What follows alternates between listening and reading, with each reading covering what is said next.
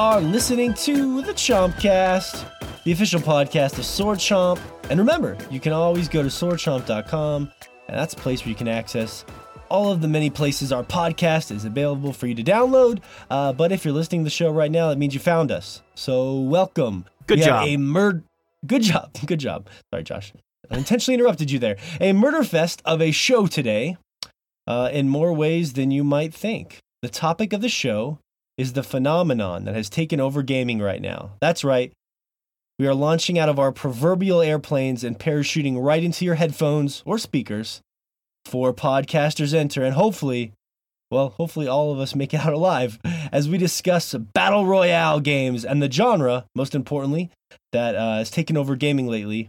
Most importantly, Fortnite is a game that we have all been playing quite a bit this week. And of course, that leads to a little PlayerUnknown's Battlegrounds discussion being the first. We've been playing just so much Fortnite, and we are excited to get our thoughts out there. They just crossed 40 million players recently. So Morgan and Shea have been dealing with both sides of the side quest coin as they discuss a bit more Gravity Rush and Nier. A little teaser there, as well as one fiery final slash of a Hellblade, as Shea has some important final thoughts after finishing the game. The bio break this week, it has kind of a jazzy feel to it, and I won't reveal any more just yet. And Fish and me rekindle our middle school adolescence with a few bouts of Final Fantasy Dissidia.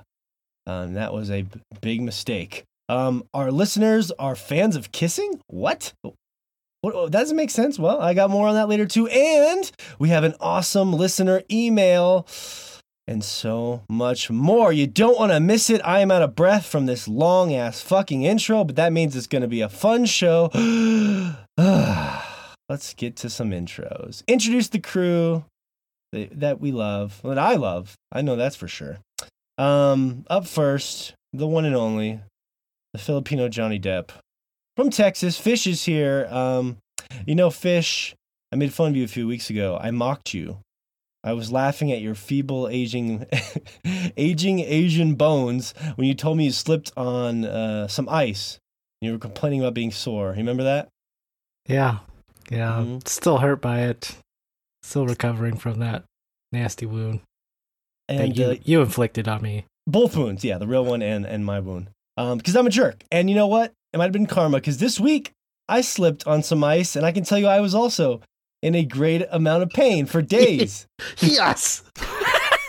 Karma! It gets better. It gets better. You were really sick, and I was giving you shit about, just complaining about making you're unhealthy, and you're vaping this, and that's probably why you're sick, and blah, blah, blah, you whiny bitch. And then guess what? I got sick. I got sick earlier this week. I was having trouble sleeping. Sorry, I just can't help but laugh at you right now. Keep going. But the last straw, last night, for the first time in years, I was also unable to please my wife in bed. And much like you, and you know what? The curse has to stop, Fish. I don't know what you've done, but you need to lift this curse from me. You got married this weekend? That's the joke of the show. I just call her my wife from now on. Oh, okay. Yeah, I guess. Yeah, that was a pretty good laugh you gave me. Most of that laugh was muted by me, but yes. Don't mute your laughs. We all want to hear your chuckling soul over there. So, your curse, whatever you did, Fish, karma, whatever you want to call it, I'm feeling it. So, I take it all back. I don't want, Oh, okay. Okay. I accept it. I accept your apology. I don't want generations of my family to also have sexual ineptitude, okay? So whatever it is, just please. Right. There's only going to be so many of those. Yeah. Oh, yeah. Oh, that's with true. With his two daughters? Yeah. God, don't remind me. I love my daughters more than anything, but I am just killing the family line. Glad to have you here this week, Fish. And I'm going to pivot away from that conversation to introduce our next co-host, my good friend Shea Layton from Japan, joining us. Shea had a fantastic joke planned for you today, but I think I'd rather just pivot maybe to something else. How do you feel about that? Okay. That's it? You got nothing else for me? No. Well, to let our listeners know, Shea wants to be coy. Me and Shea have been arguing about the word pivot all day long. I tweeted today. I said Fortnite is the greatest pivot in gaming history, and Shea, being the educated that man he is, did take issue with that. So It's true. It's true. Okay. Okay. Nothing at all. You don't want to defend yourself? Nah, I already made my point. It's coming around. The greatest pivot in gaming history, Fortnite. I'm not gonna be baited in.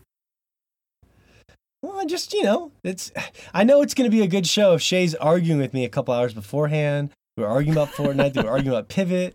We're just arguing all day. And we got to make up on the podcast. That's how it works. Only if it ends in mucusy sex.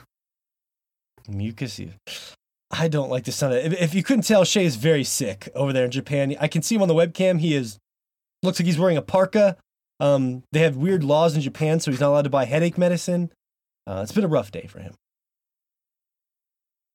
It's been a great day. And he's here. He's podcasting. You can hear come on, Shay. Give us some enthusiasm. God. Yeah. I'm getting sick just listening to you over this goddamn thing. All right, well, Shay's here. I love Destiny too. Okay, there. Now we know he's really not feeling well. True. Thanks for being here. I know you're not feeling well, so better have No a little problem. Shay. Better have a little Shay than no Shay. That's what she said.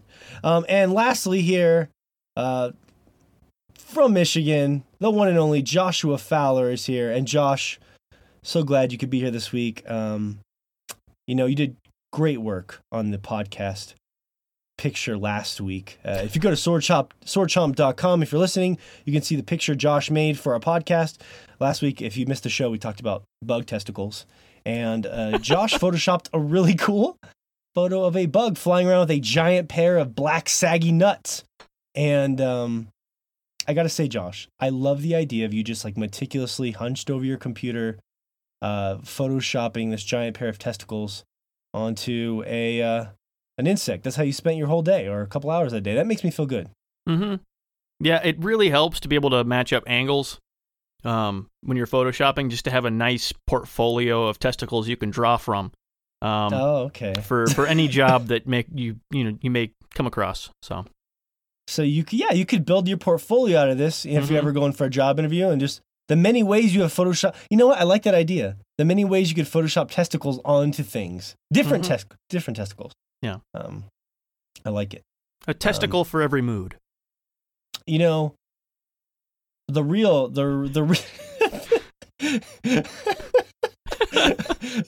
that sounds like I don't even know. I was gonna say something a porno, but it's not quite right. Interesting. It sounds interesting.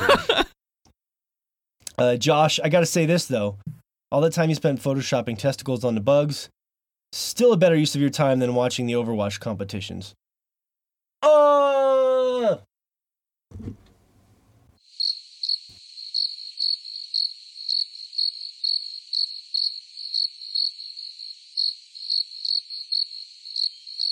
Nothing?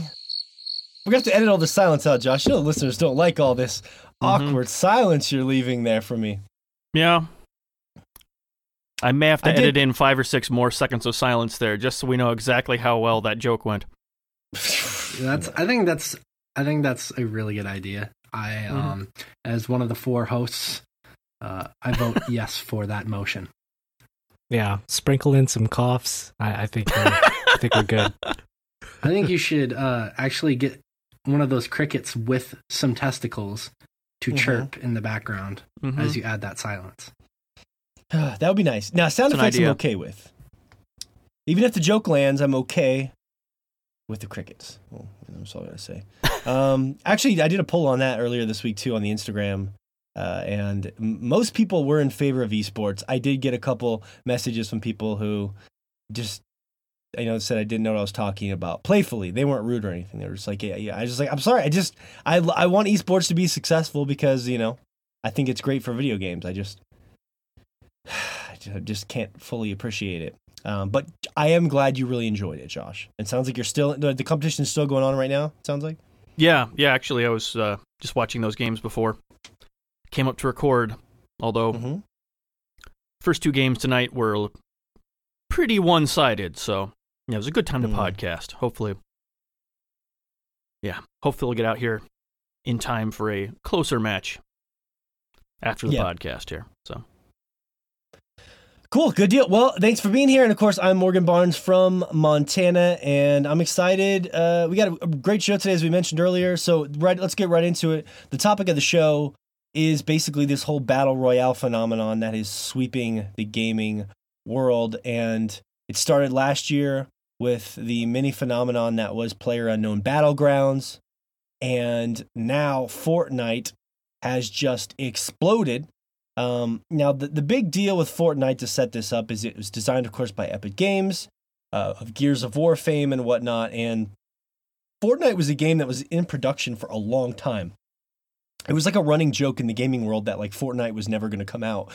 People were like, didn't believe it was a real thing. Like, is Fortnite even a real fucking thing? But it was kind of not an exciting concept. It was basically sort of like Minecraft, like sort of a more intense Minecraft kind of zombie horde mode sort of thing they were going for, and people weren't really excited about it, and it released, and it was fine, but they brilliantly decided to pivot and create Shea's giving me a thumbs up, and create this Fortnite Battle Royale mode that has now become the phenomenon it is. I think it's like over 40 million people play this game. So it is insane, and that's because they took the idea that PlayerUnknown Battlegrounds made so popular, and they've made it very accessible to everyone on console. They've brought it to a very playable AAA game. I mean, say true about Fortnite, it's a very polished AAA game that was in production for years and years, where like PlayerUnknown Battlegrounds is kind of very janky and stuff. It's charming but very janky, and it's free. It's free. Like, me and Fish played it with each other this week. We didn't pay a goddamn dime, and we could even play online with each other without like a PS Plus account or anything on PS4. So a perfect storm, as I like to call it in the gaming world, for a phenomenon. And for a phenomenon, you need a perfect storm. And I think 40 million, it's fair to say we have a phenomenon in our hands. I mean, people thought it was a big deal when PlayerUnknown Battlegrounds sold 2 million copies. So anyways, my starting point, and then I want to get you guys' thoughts on this before I ramble on too long. I'm going to kind of set the stage. That's the topic of the show, the Battle Royale phase run right now. My starting point is that, remember a couple of weeks ago we talked about, we had a podcast about first-person shooters. I guess it would have been right around the Wolfenstein time, and when we played Wolfenstein 2 for the first time. And we talked about how there just wasn't a lot of innovation in the genre. And I think in my heart what we're seeing with the success of both PlayerUnknown Battlegrounds and Fortnite is, for years and years and years, first-person shooters are so popular, but people have just been hungering for something different, something new, something that sort of reinvigorates the genre, and then they finally got it, which was this sort of take on the Hunger Games phenomenon kind of a thing that, you know, has kind of become the rage over the past 5 or 10 years. And they took that concept and the first-person genre and kind of spun it on your heels. And that's my starting point, but I want to kind of know how you guys feel about the genre, maybe how you feel about what I said, etc. Fish, I'll throw it to you first. I know you've been playing a lot this week, and you played PlayerUnknown Battlegrounds quite a bit last year. It was in your top 5 games of the year. Very controversial list you had, by the way, but in your top 5 games of the year. Yeah, it's an interesting concept to have, 100 players jump into one arena, one big map, and essentially you could go in as solo or duo, but like it just feels like a free for all at that point. Like I think the tension immediately comes as soon as you jump out of that. It's a flying bus with like what is that? Fortnite, the battle bus. You're talking about Fortnite specifically, the battle bus. Yeah, that battle bus. But yeah, it's just an interesting concept. That I don't know. I don't think I've ever seen that in a video game, and I don't know why exactly PlayerUnknown's exploded so big with that simple concept. Because the graphics weren't all that great. It didn't run as smooth as it could. And like, yeah, that game definitely had a lot of jank, especially when it first came out, when I started playing it. And like stuff like running into like a fence and you're in a car and just all of a sudden you come to a complete stop, or something weird just happens with the physics in that game. Like, there's a lot of that jank, but a lot of people overlook that just because of that concept of, you know, going up against other people in this big arena. And well, let me back you up a little bit, because you're tipping at it, but you're kind of dancing around it in the fish fashion. But that's what I want to get you to dig at. One of the first things you said, and I agree with everything you said, but one of the first things you said was, I don't know why. But I think that's what we're trying to get to the heart of, as to why you think this has become the phenomenon that it has in your eyes. And of course, I think it's just because people are starving for innovation in the genre. But like, what do you think?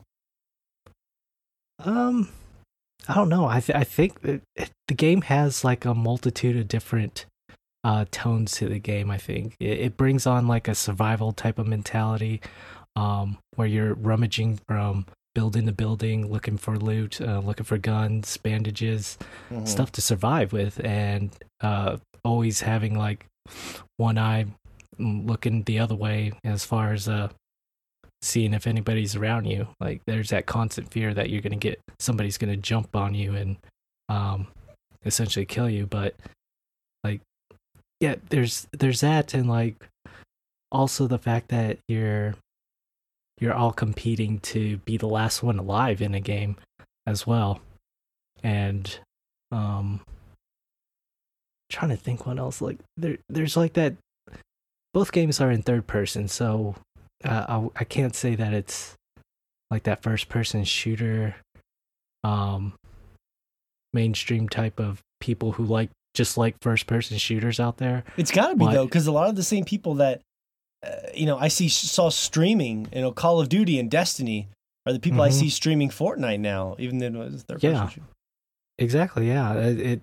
They must be wanting to move away from that, the first person view, and that the third person view definitely helps out in this game, because you could peek around corners with the camera, and even though you could play player unknowns in first person, Fortnite you can't, as far as I know. I'm not sure on the PC, but on the PS4 I wasn't able to play in first person. But yeah, that third person view is more.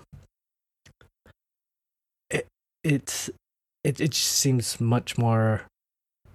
It's a better way of actually viewing that game in that setting, in that game type.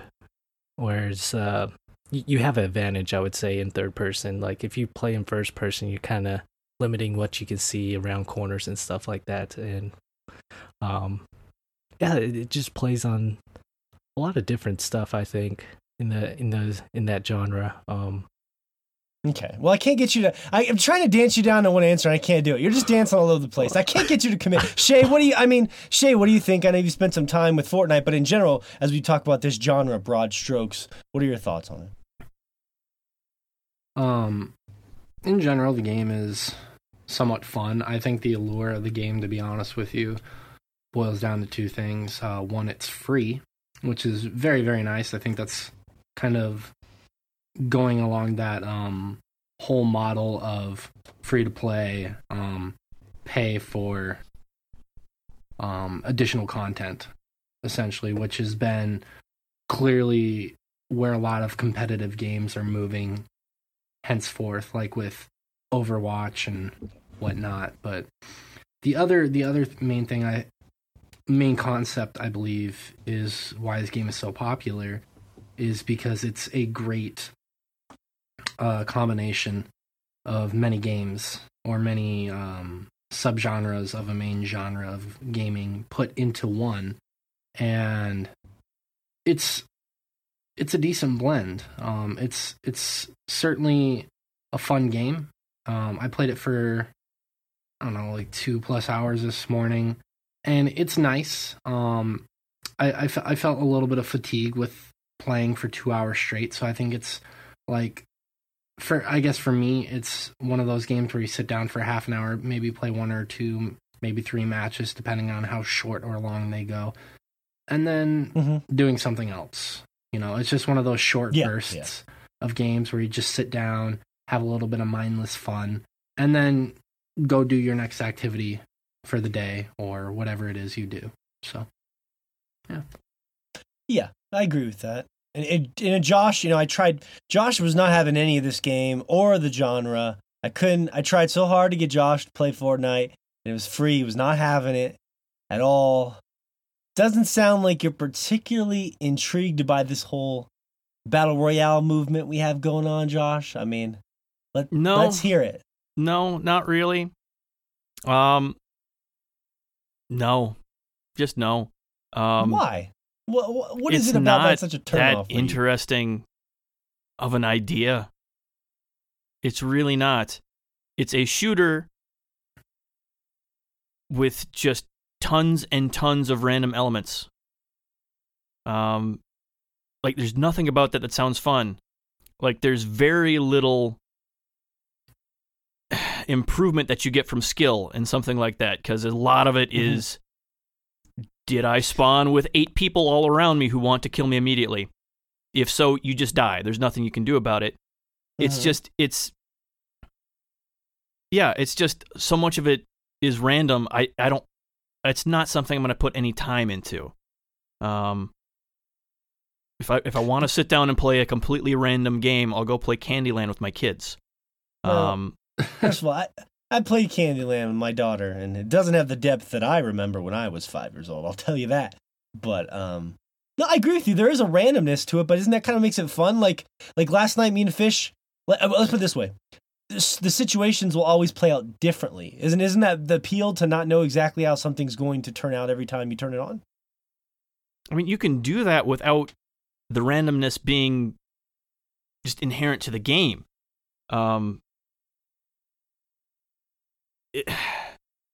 That should come from the players themselves and not so much from just... I'm trying to think of a good way to explain this. I mean, pretty much any multiplayer game is going to be different every time. Just because you're playing against a different person. But that doesn't mean you have to add in more and more things to change how the matchup is going to play out. I don't see any appeal in them. They do not do anything for me at all. So, well, the things that are static in that world are the map. The map it never changes. All the areas, all the different buildings and names of the towns are all in one particular area. But the thing that's random though is the bus flying over. That's what essentially what changes up how the map's gonna play out, how people are gonna devise kind of a route of, we're gonna land here and then we're gonna move up towards this area if the circle's gonna be closing in, the eye of the storm's gonna be closing in over here. That's the randomness of it, and having that, I think, is what keeps it fresh feeling. Things just doesn't, you don't feel like you're in total control. And a lot of times, in Call of Duty, the one thing that you have to have in control is just your aim. Having the best weapon that you're comfortable with, and then, of course, steadying your shots or anticipating where enemies are going to come from.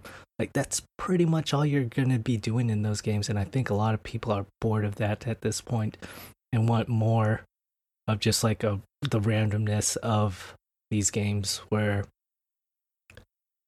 I don't want to say it's an ADD world. It's an ADD world we're living in, Josh. It is. Yeah. It's a YouTube generation. It's a Twitch generation. Games that in particular are better to stream are blowing up now. But I mean, I look at it like that's this. Actually, yeah. I mean, and the that's one a thing, really good point, actually, Morgan. I didn't even think about that. Because the additional random elements to it, Fish is making the comparison of what you control in a Call of Duty style game. Well, you also get to control which kill streaks you have access to, which guns you have access to, or a game like Overwatch where you control your character and you know what powers you're getting. There's more control in those games, whereas you put on Fortnite, which is the more random element, and like it feels like there is almost a lack of progression because you don't necessarily get well acquainted with weapons, because all you can really get acquainted with is the map orientation, and that's essentially it. But yeah, like you're saying, Morgan, to your point of there needing to be random elements to stream games, that really adds some more unique content, because if I'm going to watch the same guy play Call of Duty, he's going to use the same guns, he's going to do the same tricks because he knows what works. But if you're playing a game like Fortnite, that's not necessarily true. If I want to go and camp in the same spot, I might just find a pistol and that's it. I might just find some bandages, or I might find a rare sniper rifle. It all depends on how the loot randomly drops, which makes it more interesting for streaming and viewing this game. And for us, a generation behind, or not like in terms of age, but in terms of gaming, a generation or two behind this, we're used to the consistency of video games. I think this is kind of, I don't think the battle royale aspect is what's new and fresh and innovative. I think it's what they're doing with the battle royale genre. You can go back and look to Conker's Bad Fur Day, which had arena battles. Saints Row 1, that came out in 2006, had online deathmatch, which were arena battles as well. It's just the level of randomness in this battle royale style game is what's really pleasing. They just keep scaling it up. A lot of people. Yeah, absolutely. You ramp everything up. More players, more guns, all that stuff. Each drop is like a story. Like every time me and Fish dropped last night together, sometimes those stories suck. Sometimes it's 10 seconds in, we land in a house where 4 other people have landed and we're dead. And that's a shitty story, but the game allows you to quickly jump back into another match within probably like a minute. It's so quick. And sometimes the story is great. Like there was this one match where me and Fish got like 10th or something, and it was like every little part of that match I remember, like the buildings we stayed in, the conflicts we had. It was all very memorable. So, it's not every story is going to be great, like because of the randomness, but some of them are, and they're always different. And I think that's what's fun. I'll tell you this, when you play with Fish, he's always running for loot. He is a loot whore. He's like, Fish, there's some guys running up over the hill. Let's take shelter. And he's like, oh, a chest. And he just runs off. So I'm just like, God damn it, Fish. And it's funny that like on the map, I didn't check the map, but there was one little mansion in the middle of a lake that we after we dropped in there and we found like 2 legendaries there, we were like, this place is pretty fucking awesome. And like the second match we jumped into, we're like, let's go back to that mansion in the middle of the lake. That became our spot where we always just parachute down to, it was called Loot Lake. How perfect is that? And I looked on the map and it was actually named Loot Lake. I was like, oh, that's fucking perfect. And the game, the thing that impressed me about Fortnite, and I will say this, Shea hinted on this, is that PlayerUnknown Battlegrounds was the revolution of the concept of Battle Royale. But Fortnite basically took that concept and made it a million times better, because the game actually has an art style. It's kind of like the bright and colorful Overwatch of as where Battlegrounds is kind of dingy and ugly. Which is crazy because it's ugly as fuck and doesn't even run on my goddamn computer. And then they took a lot of those Minecraft elements, like very simple things, like just being able to mine stuff for resources and stuff that people love in their games, survival games. They put that in there and it works really well. And then loot, like you open chests and loot explodes. That's like the rush Fish gets from Destiny, sort of, So it's like they basically said, look, we have the here's what I think they did, Josh. I think, and Fish, and Shea took off, I think, to vomit his brains out because he's really sick. I think they basically said, someone was brilliantly sat in their office after they made Fortnite and said, look, we have all the elements to make a better one of those games, and we can do it quickly. Let's just repurpose these assets as quickly as we can and get this thing out there. And I think that's all they did, because you can look at the character of that map, which I'm sure they must have thrown together really quickly after the PlayerUnknown's Battlegrounds took off. It's just someone just said, look, we can do this game better than... It's almost like what Blizzard did, right? Where Blizzard usually looks at other games and says, we can do this better. Yeah. I mean, I can respect that too, because, I mean, like you've said before, PlayerUnknown's the Battleground was just a really good idea done fairly poorly as far as optimization, as far as bugginess, general polish. Yeah. And they've been slowly improving it. I think it's eventually going to be a well-running game, hopefully. Yeah. But yeah, I feel like these guys just had the money to throw at it to make it into something that feels better. Yeah. So it feels like a AAA. And the coolest thing is, like, they must have been thanking their lucky stars, because they must have just sat there and said, look, we have all these weird mechanics already here. We already have the mining mechanics. We have the loot mechanic. We have some solid shooting mechanics. We made Gears of War, for Christ's sakes. We have a bright, colorful All-Star. Let's just make a map and just do, it was there for the picking. And that's why I think when I say it's the biggest, they made the biggest pivot in gaming history. And it's not, I can't think of another time that I saw a game come out that was like either poorly received or bad, and they changed it to something better. Now, Final Fantasy, the sad thing about it, though, is I think their original product was probably better, but no one cared. Like the idea of the whole Minecraft element with a gigantic horde mode type setup, it makes a whole lot more sense with all the mechanics they've got going there. It works better. Just getting a bunch of friends together, playing horde mode, but with Minecraft type, elements to it. That sounds great. Does it? That sounds much better than a battle royale bullshit. Ugh, that's weird. That is weird that you would say that. Because there's so many games that would do something like that. I'm fascinated that sounds more appealing. But none of them have really done it well. It's always been this tacked on side thing to just a shooter. Have you ever played 7 Days to Die? I don't think so. Not. That's like zombies mixed with Minecraft. So basically you're like holed up in this territory and you're basically building your area, trying to hole yourself in to prevent zombies from getting in. Well, did you guys try the Fish? Did you try the co-op mode in Fortnite? Because there's the Battle Royale mode, but then there's the co-op mode, right? The PvE. Yeah, what is that about? Have you tried that at all?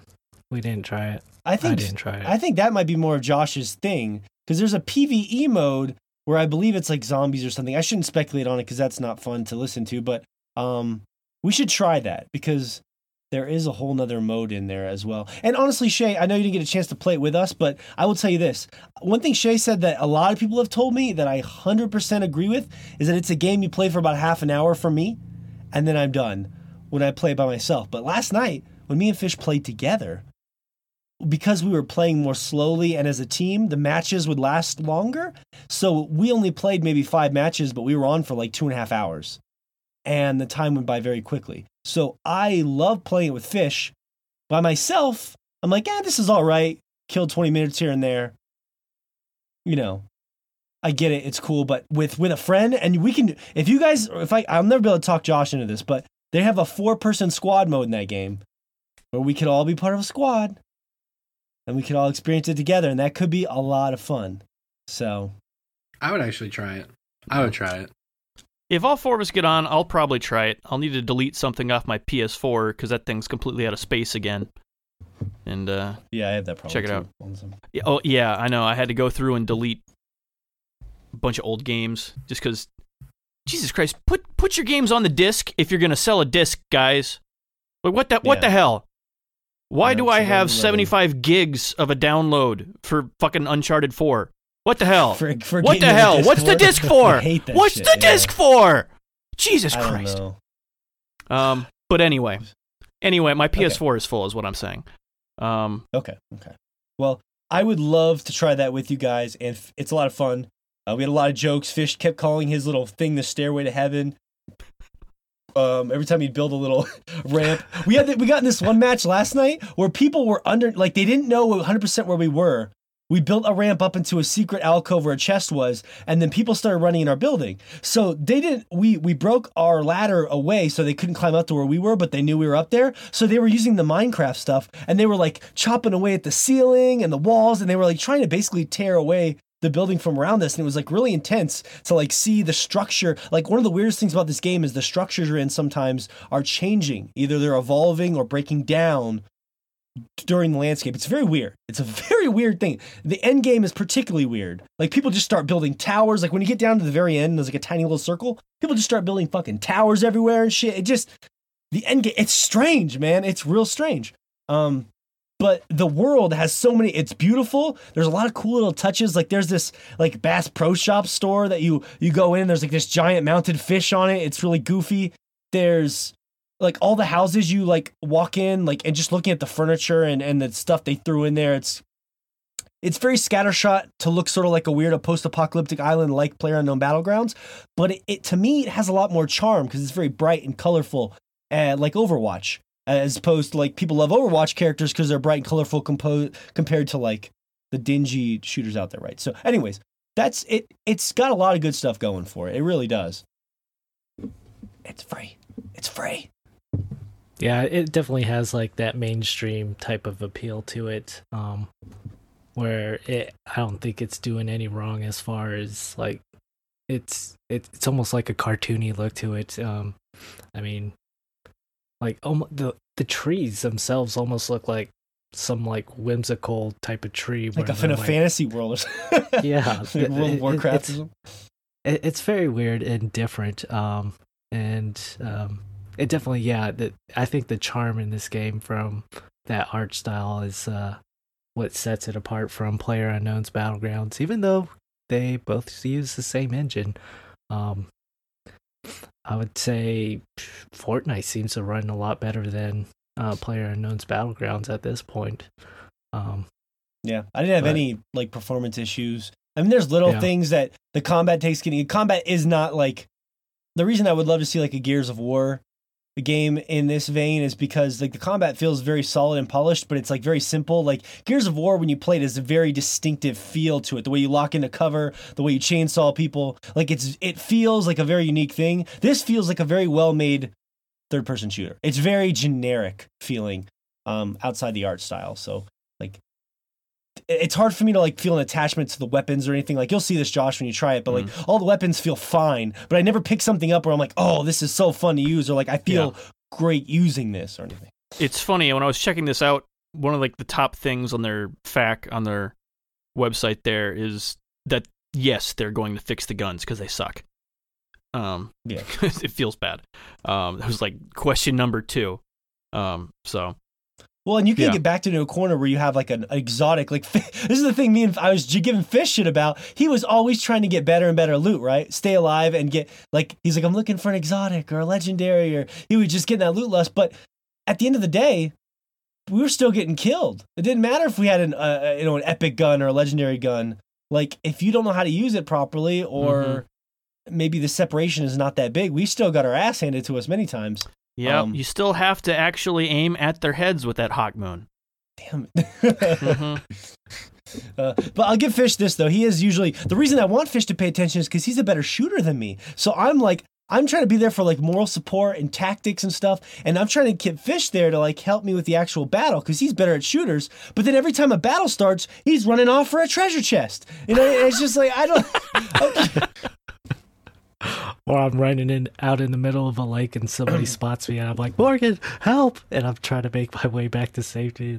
I know last night we're in a perfectly safe spot and he's like, I want to go break this tree down for some stuff. I'm like, Fish, just not right now. And he's like, I'm just going to go run out in the middle of the forest and break this tree down. And sure enough, he runs out there, he's in the middle of nowhere, and these guys roll up on him and kill him, and we're dead. So like, the one thing, and that's a joke, but in all seriousness, like, being antsy and wanting to move around in this game is something you fight in your head because you want to keep moving because sitting still is not exciting. But you know that sometimes when you're sitting still, you're staying alive longer. So there's this weird, like, you're playing devil's advocate with yourself, like, should I just wait? But I'd rather just go check out that building. You know what I mean? You're like, Yeah, that's something that I struggle with for sure. But even just playing conservatively, like, that'll get you killed as well. Like you just stated, Morgan, like whenever I ran off to get more wood for building supplies so I could build up walls around us, those guys ran up on me, killed me, and I started spectating and took your tree. They took my tree. Yeah. They took my wood. They took your wood. They took all my building materials. Yeah. My bandages, and Morgan was like, "Poor fish just sitting out there." Yeah, my body was. He wanted some loot, and they just roll up on him and take his wood. He was real nice. It was like in a movie where like you come across some ruffians, like he's just chopping the tree. He's like, "Hi guys, I'm just minding my own business, just trying to get a little wood." Like it's every time you run into someone, it's just like everyone wants to kill you. That's the vibe of the game. Everyone wants to kill you. There is no friendship. Mm-hmm. Yeah. Anyways, finish your point, Fish. Sorry, you said even when you were talking about how even when you're staying still. Yeah, even when you're staying still, like when you were hiding out in that little hut of an area, you were like, "Damn it, Fish!" You were like scolding me for dying out there to those two guys, and you were like, "Damn it, Fish! Why couldn't you just stay in this little hut?" Yeah. And the funny thing is, one of them threw a grenade at your hut and blew off all the walls, and you were just like still crouching there. It was almost like the scene from Jurassic Park where the guy sits out on the toilet and the T-Rex everything folds in around him. Yeah, that's a great metaphor for. Oh man, I gotta go make a meme of that, right? Or not a meme because I think memes are terrible, but I gotta go make a post of that. Thank you for the inspiration. Yeah. You just can't. You gotta adapt to the situations quicker, and like that's something that we're working on in training, playing through the game. I would say. Got Josh to show a picture. No, to my credit, Fish, the only reason they knew I was in the hole was because I popped out to try and save your ass. If we were both hiding in the shack, how would they have known we were in there? Because it's a shack? But it was like fish in a barrel, though. I mean, they could have rolled up, saw somebody. They're not going to bomb any shack they see because that gives them away. They would have slowly approached it and peeked in, and it would have been a fair fight. That's all I'm saying. But whenever you got attacked, I ran up there and tried to fight, and I was just like a fish in a barrel, just shooting my shitty pistol or whatever I had. I don't even know. I don't know. That game, Fish, tell me if you, and Shea as well, I never feel powerful in that game, and I'm sure that's by design, but at no point, no matter what weapon I had, did I feel powerful. Yeah. Very true. Yeah, especially playing solo, like you feel like you're just the weakest of things. And the weakest of things? Sorry. But like for me personally, like playing solo, like I play very conservative and just like I'll be walking into a building and I'll be like, is anybody here? I'll be crouching and I'll be moving real slow. Is anyone here? And like I'll be moving at such a slow. Well, you're not supposed to say that. If you say "Is anybody here?" they might actually hear you. So that's probably not a good idea. Yeah, I wish they had proximity mics actually. Like if you actually got close to a person, you can hear them talking. Scream it on the mic that'd be great. They would just hear us talking about dicks the whole time. That'd be great, so I could hear more kids yelling "fuck" into the mic. I would love that. Yeah. Hey, yeah. I mean, if you don't like what they're talking about, you could just walk away. That's sure. I can't argue with that logic. Yeah, but playing in duos, like where I find the strength in is like in your teammate. Like, once you're both like, okay, the eye of the storm's coming in this way. We need to start moving. Then you start like making out your plan. Like, all right, we need to get to this ridge over here, and like we got to spot out a building, see if we can find some cover, like all that stuff. Like that feels more empowering. That whenever you have like a game plan set together, and then you got each other's backs, like that's where the fun is in playing in like duos, and I'd imagine playing in squads as well. I'm gonna go get this tree. You watch me get the tree. You too. Watch him watching me get the tree. He's right. We should have went out there as a team. Instead of me being an asshole and staying back, we should have went to the tree together. I should have protected you while you were chopping down the tree. Yep. It would have been a fair fight then. But you know what? You could have been watching my back. It's like, oh, we got two guys coming. I would have put away my pickaxe and I would have pulled out my gun and would have been a fair fight then. That's the cool thing about the game is every time you die, at least in duos, is I always wanted to jump back in there and like, let's try this. Let's try that. Something with us has to work well. So anyways, maybe we'll all get together and try it. I think that'd be a lot of fun as well. So maybe, we can cap it there for this week. And if we end up playing it some more, we can talk about it a little bit next week as well. I think that pretty much sums up both Fortnite and the topic of the show. To be continued. On that note, so Shea, I know you're sick, but I had wrote down this whole thing about side quests because it's one of those things that struck me during the week. You said that you had to stop doing all the side quests in Gravity Rush because they were going to like prevent you from finishing the game, right? Yes, essentially. Even though you're enjoying them. And I was having an opposite issue with Nier, but I don't want to get into that yet. I'm just saying it kind of gave me this nice, like, serendipitous idea to talk about this because we're on the other sides of the coin. But for you, I know do you want to talk? You finished Gravity Rush, so yes, game of the year. Yeah. Now, after finishing it, should have made your top 5. Is that what you're going to say? Oh no, it was placed exactly where it deserved to be placed. Okay, all right. Yeah. So number one, how was the conclusion? Was it epic? Was it emotional? Was it? It's really, really well done. Leading up to that point, one thing I noticed that I hadn't entirely considered because I've been playing in such small chunks over the past year, is that this game, while it's very good, the story itself has a little bit of pacing issues. And I feel like that is not indicative of anything other than just how, I guess, Japanese anime and Japanese stories are told. Because often when I've watched anime, it is told in a similar way. Yeah. So it wasn't like detrimental to the game at all. It was super interesting. It was just like, it'd be a little bit jarring at times because there are 2 endings in the game. Essentially, there's like the first pseudo ending, and if you stop there, technically you've beaten the game. But there's a prompting after the game that if you do something, you can keep going further. And it was just weird because it acted like there was this ending, but it just like thrusts you into this quick ending, and you're like, "Oh, the game's done." Like it didn't feel like there was a conclusion, like to a natural story. And then you're like, "Oh, there's got to be more," and then there is more. And then you beat the game again, and there is an actual denouement. Like there's a good ending to the game. It's a very good slow burn to the ending. But yeah, the ending is just absolutely epic. The boss fight was so well done. The final boss. Without giving it away too much, I will just talk about the mechanics and not the actual boss fight itself, because I know you still want to play it. Mm-hmm. Basically, as you're fighting this guy, and each time you almost defeat him, he does something that takes a little bit more of your powers away. And it eventually gets to the point to where you don't have any powers at all.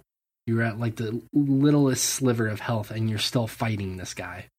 And it just was, that boss fight was incredibly well paced, incredibly well done. And when I beat the game, it was so rewarding. It felt good. With the whole boss fight, the story, everything, how it concluded, it felt really well done. And it was a good reminder of why I've been not necessarily obsessed, but I've been very entranced by this game over the past year. It was a beautiful game, and everything about it, sans some of the weird pacing issues of the story, were excellent. Yeah, that sounds. And I'm excited to play. I have a weird problem with that game because normally I'm able to rent games, but because it's kind of a little more of an obscure Japanese game at heart, it's harder to find at my local rental shop. It's not at Redbox. It's not particularly cheap yet. It's not a super easy game to get a hold of, ironically. I know of a method that we can employ to where you can play it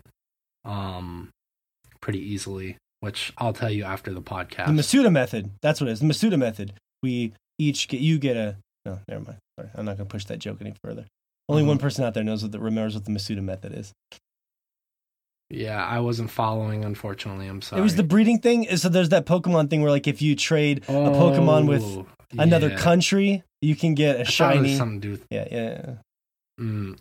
yeah. Okay. I thought it had something to do with Pokemon. In my head, I was mixing up that and the Nuzlocke challenge. But gotcha. Yeah, I'll tell you about it later. But yeah, you should tried that once. That's a story for another day. That's right. Another day, another time. Overall, though, just to wrap up, I guess what I have to say about the game. Josh, even though you watched the ending, you need to finish it. Morgan, you need to play it. Fish, I don't think I'll be able to convince you to play this game. I think it's out of your element, but just know it's a great game. And for all the listeners out there, to be honest with you, it's a game that I could tell my friends, hey, it's a great game. Yeah. Yes, please do. Because this game did not sell near as much as it should have. It's such a good game. I like the idea that we can say it's my game of the year, but I don't think it's your thing, Fish. You know, it's incredible, but Fish, it's just I don't know if it's for you. Number one though, Fish, it's out of your element. I feel like I'm being excluded out of it. I would love for you to play it, Fish, but I know, knowing you, I don't think you would be super interested in it. But fair enough. Prove me wrong. It's probably a little slow burn for you. I think I know with Fish is that I think he would enjoy it, but if it doesn't hook Fish within the first couple hours, he'll drop it like a hot bag of rocks and never touch it again. Mm-hmm. So yeah. That metaphor was particularly underwhelming. It doesn't really work for Fish. If I'm thinking about things Fish drops, it'd be like what? Conscious women? I don't. Oh no. Hey, I don't drop those. I pick those up. This is getting really weird. Let's just do a bunch of strange pick them up at, Fish. Yeah, tell me. Huh. Didn't think about that one, did you? No, I didn't. That joke's got to. It's like, God damn, they have follow-up questions. That joke's got to go. Come on. The joke should get stronger, Fish, not weaker. As the follow-up questions come in, you need to feed off that fire. I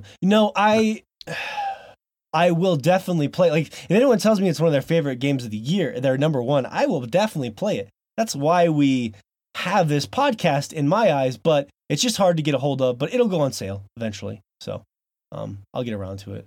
And, it just got me thinking, though, because I was also playing a lot of Nier. I have a quick question for you. Fish, what is an android?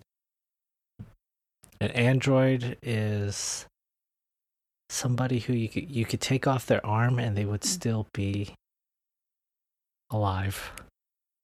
Okay, real answer. What is an android?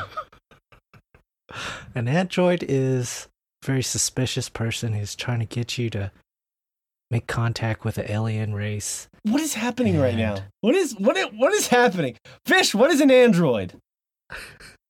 An android is a subhuman. So you don't know. You don't know what an android is. Josh, what is an android? It's an artificial human. Okay. You're right, but the definition of it is a little interesting. So I only bring this up because Fish, I was trying to set you up to look smarter than me, and I totally did the reverse effect. I've now further smashed Fish into the halls. So I thought, I got it confused. I thought an android and a cyborg were the same thing. So, no. Like, because in Nier, there's androids you kill and they bleed all over the place, right? And me and Rich were talking about this last week, the nature of what the androids in Nier actually are. And that's a topic for another day. But because they were bleeding and stuff, I was thinking that like 2B was like part machine, part human.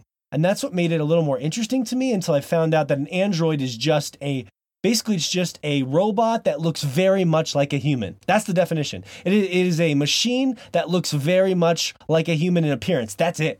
It's the appearance. It's basically making a machine that looks anatomically like a human. Then what's a cyborg? I just said it. It's like when it's part machine, part organic, right? Oh, okay. So gotcha. These are interesting, fun questions to me, as dumb as they sound. And if you're out there shaking your head, I understand. But they're interesting to me because I was unclear on them, and then it like just having the, as I just showed with Fish, he's a grown man. He's 30-something years old. He's very nerdy. He couldn't answer a very simple question about what an android... I know what an android is. You didn't, though. You didn't know. And that's the thing. Oh. But no, well, what would you call the android in Aliens then? An android, right? That's an android. Yes. I was trying to get to that. They're androids because they're artificial. It has nothing to do with the aliens.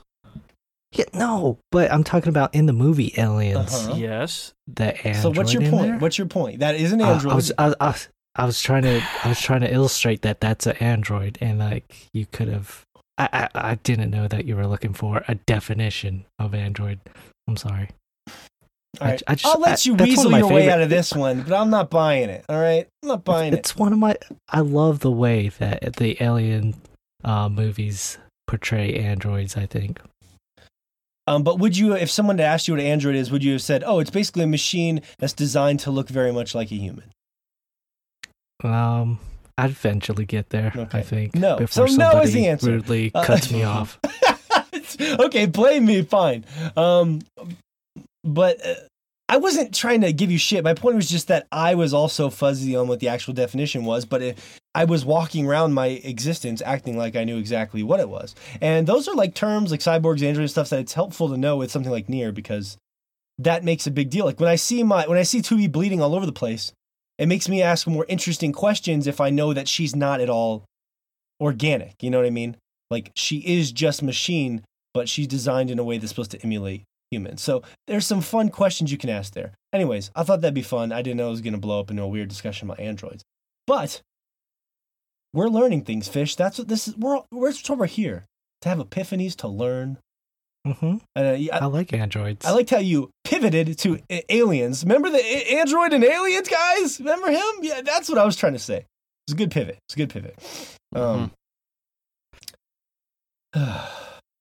Just had milky humans on the brain, huh? Yeah. God, I love that fucking milky blood spewing out of them. Yeah, milky blood. And that's really all it is. It's just there for show.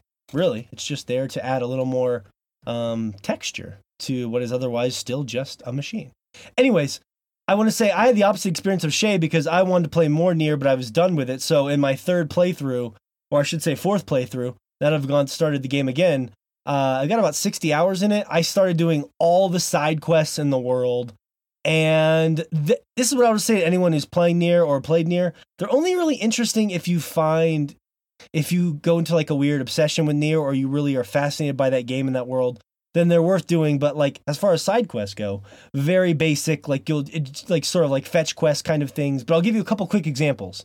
I was in the forest and I came across this weird machine who was protecting these animals. So you walk up to this fence of animals and you're just looking at them like, oh, why are these animals in this like little farm looking thing? And this machine just comes flying out of nowhere and he's like, stay the fuck away from my animals. And then he starts fighting you and he's got an animal. Turns out he's like a machine that has rescued animals, and he's sort of become fascinated by the idea of mending them, like helping them, healing animals. And he was very protective of the animals that I had come across. He thought I was going to hurt them.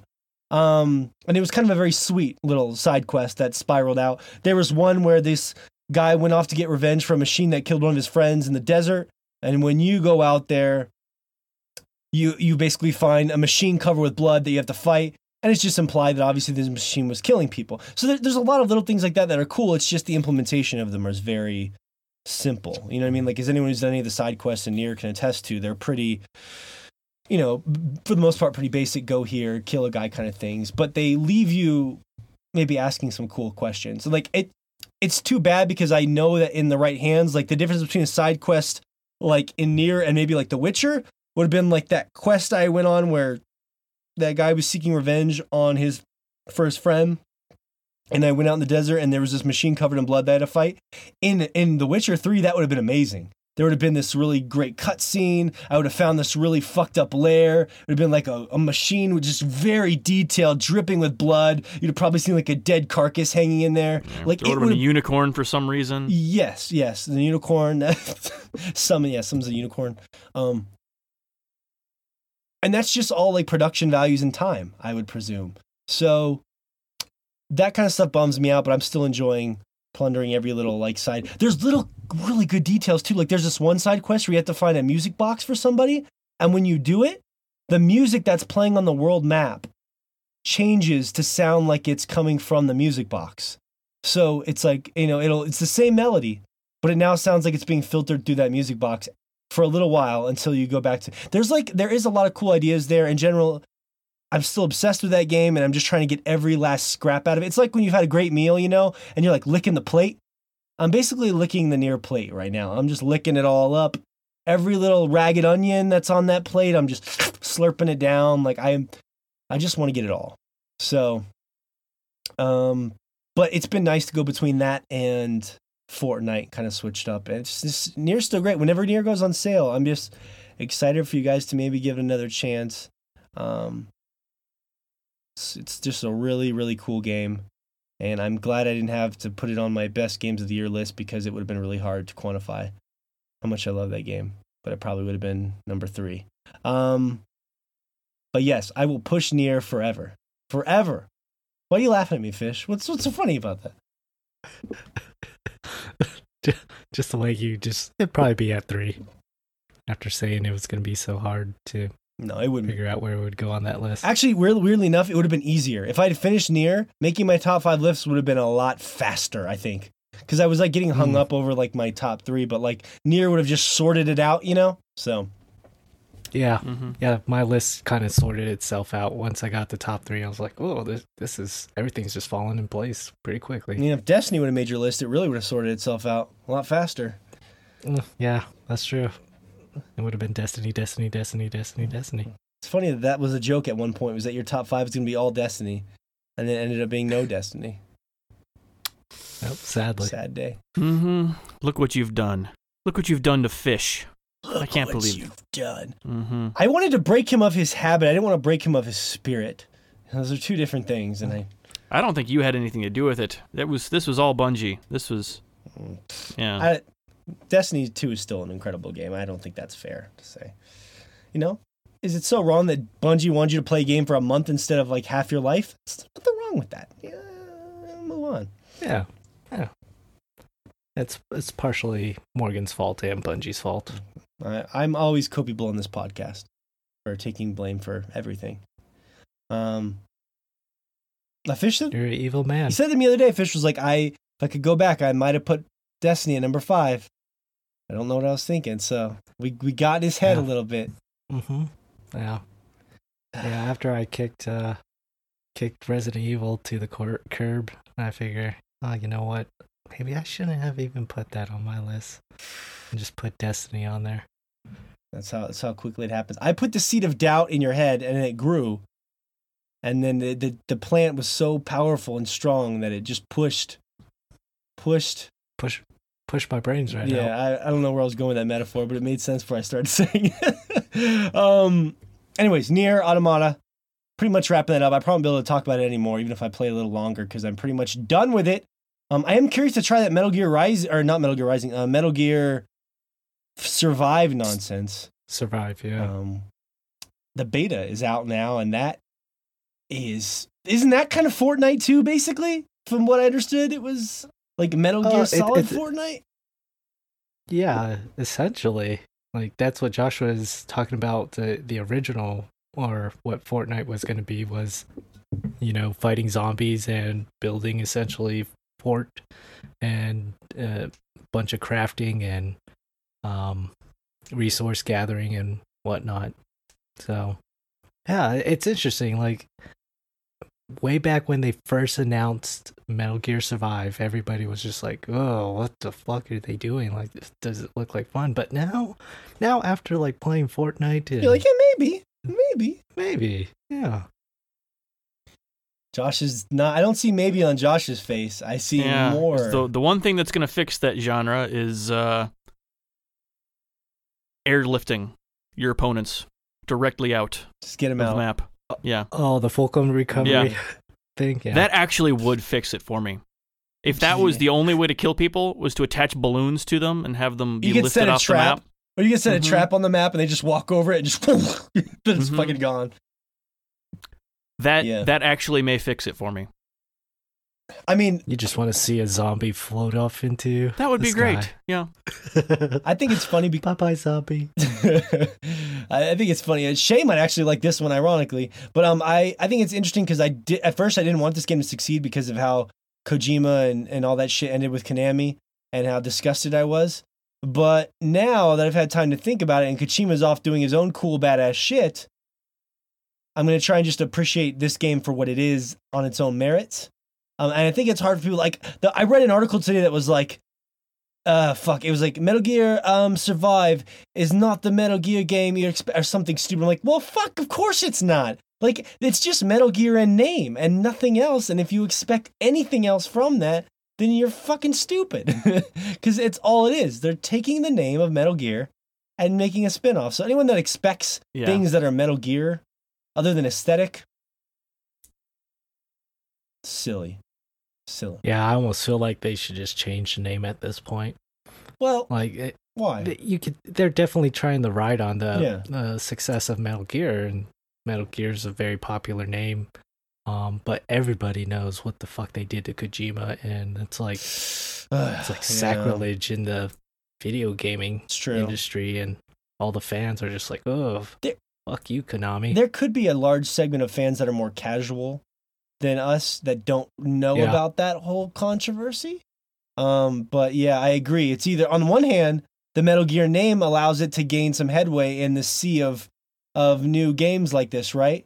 On the other hand, it's got bad publicity because I am curious about the game though. Like, I definitely want to try it out and just see. Oh yeah, me too.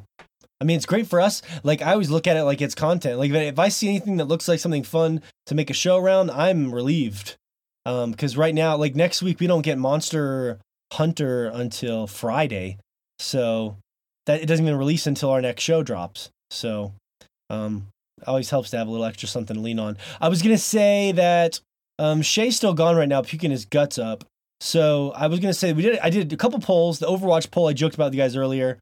They said that people were really excited about this esports thing. I did, Josh, have one of our close friends, Firekeeper. She messaged me after I did the poll, and she's one of our Overwatch specialists. We've had her as a guest host on the podcast a few times. She told me that she liked the way the original competitions were. She said, I don't want to like misquote her, but basically in so many words, she said that it's like, you have to know like a rich millionaire to make a team, and like back when it first started, it was like anybody could make a team or something like that. She just seemed to really like the original competitions a lot more than now. Do you have any thoughts on that, or does that make sense? Am I explaining it poorly? Well, now the contracts, yes-ish, but not exactly. Basically, to be in the Overwatch League, you have to buy in to the franchise, just like if it was, the NFL or the NBA. Any sports league like that where you have to buy into it. So there are 12 teams currently. At which point they can hire whoever they want as long as they're, as long as they meet the Blizzard guidelines. Well, she said, for like age and whatnot. Go ahead, sorry. Which has meant a few different things for the different team owners. 3 of them basically just picked up pre-made teams from Korea, as is. One of them, the Chinese team, picked up a bunch of people from China because they wanted that to be the Chinese team. And then all the rest of them have basically picked up people here and there, just whoever they thought was going to be the best for the team. There's still a way in there. It's just... Basically what she said, and I was just reading her email to me, she said, I'm glad more people are getting into the pro scene, but the old pro scene had hundreds of teams, multiple kinds of tournaments. The new teams for OWL, I guess OWL is the cute way they abbreviate Overwatch League, are made up of old pieces of old teams. Back in my day, you didn't have to buy a city or have a quirky billionaire to have a team. Yeah, well, they haven't stopped any of those other tournaments. All those other tournaments are still going on, but it's just the league is its own thing. Mm-hmm. So, were they? From what I've been hearing, anyway. every team up until now has been basically disbanded, and there's only like 12 teams now or something like that. So it's just like more concentrated. Is that what's going on? Yeah, for now. But I mean, it's going to be a season, just like other sports. So any of these other tournaments are just going to be at different times of the year. Is probably what it looks like. This is just. I mean, we'll see. We'll see going forward after this first season of Overwatch League what exactly they plan to do going forward, because that's the only thing scheduled so far. Okay. Well, it's interesting. I mean, it sounds like you are enjoying it. I mean, it sounds like she is enjoying it, but just, was kind of bummed out that it had changed. But I mean, I've had a lot of people messaging me that they're really enjoying watching it. For me, I think I'd have to know more about, like, I watch it and I don't really know what's going on. I think that's what's tough for me with a lot of esports as opposed to like traditional sports. Even though I'm kind of a sports nerd, so I know what's going on with the details. Like, you can turn on a football game if you're a casual fan and for the most part enjoy it. But if I put on an Overwatch game, for most people, I think they'd be kind of lost, I mean, to an extent, yeah. Because there's just so much more to understand immediately going into that. Because you're going to end up playing some of those games just growing up. Sports, as far as that goes. But your chances to get exposed to Overwatch are much more limited than that. Any game like that, StarCraft, any, League of Legends. That's what I'm saying. Knowing the rules, if you don't play the game, if you don't play the game, it's not like you're just gonna you don't stumble across it. How it but is. now, ironically, something like Fortnite, if it has 40 million downloads, that's like some of the best NFL games will get like 30 million viewers on it in the playoffs. So we're talking about like more people being familiar with something like Fortnite if it became an esport, which I'm sure it will. And that is interesting when you think about it in that context. Never going to be on the level, like you said, Josh. I think that's a good point. When you're a kid, every year you grow up, you'll know what baseball is and football and soccer. Everyone does. It's beaten in, so everyone knows them. But video games are kind of a weird thing. And especially if there's multiple people to watch, right? Because it's got to jump around the different camera views. Like in football, it's just one view that shows everything. Yeah. Well, yes. That's another big thing with a bunch of games. I mean, one of the reasons I think RTSs did so well to begin with was because it's easy to look at overhead and tell what's going on. Whereas shooters have always had that issue where what do you look at? What are you supposed to show if you're there's so much action going on that it's hard to follow it, and especially when you're casting that stuff live, like whoever's behind the scenes switching between the characters, trying to get the most exciting thing for the audience to see. Like that's something real tough to kind of cast on. And because the action's so quick. Yeah, from what I've been seeing, that's the thing that Blizzard's been working on the most for Overwatch League is just all their new spectating tools in order to make it watchable, because there's just so much going on that to even tell what's going on, they've put a ton of effort into it that so far has played off a bunch. They've done a lot of things that other games, I mean, simple things that no one's ever done it. Stuff like making team skins for all the different teams.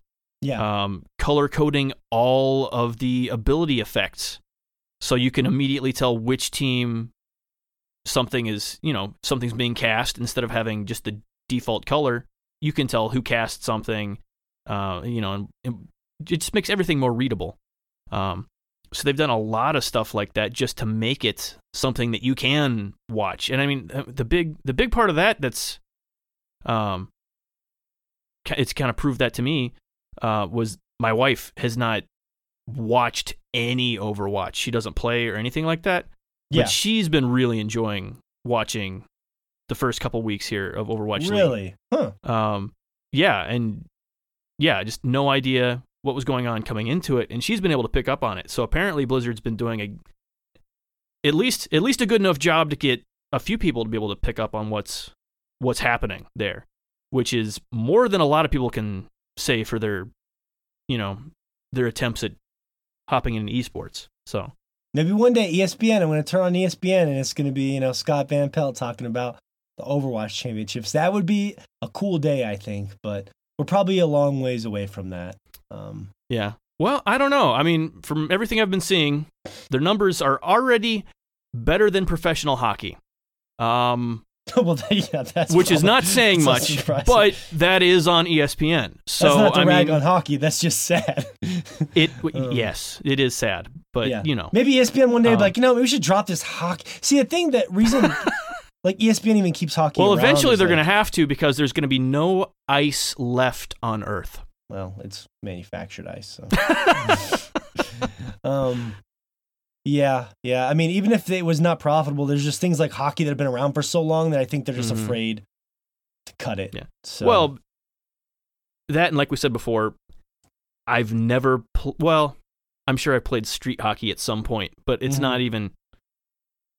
But still, I could turn on a game of hockey and tell more or less what's happening. So I mean, like you're saying, it's just that built-in knowledge. Yes. Coming into it. That's one of the things I heard with Colin. So I do listen to a lot of sports radio. Me and Shea used to have some fun debates about soccer or football, as it's called internationally. And it's a sport that I grew to appreciate after watching the World Cup. But the thing with football is that, to me, it didn't translate as well to television in America. And that's why it has never quite taken off, because the NFL is something that is so broken down with replays and just how it looks with the two warriors clashing.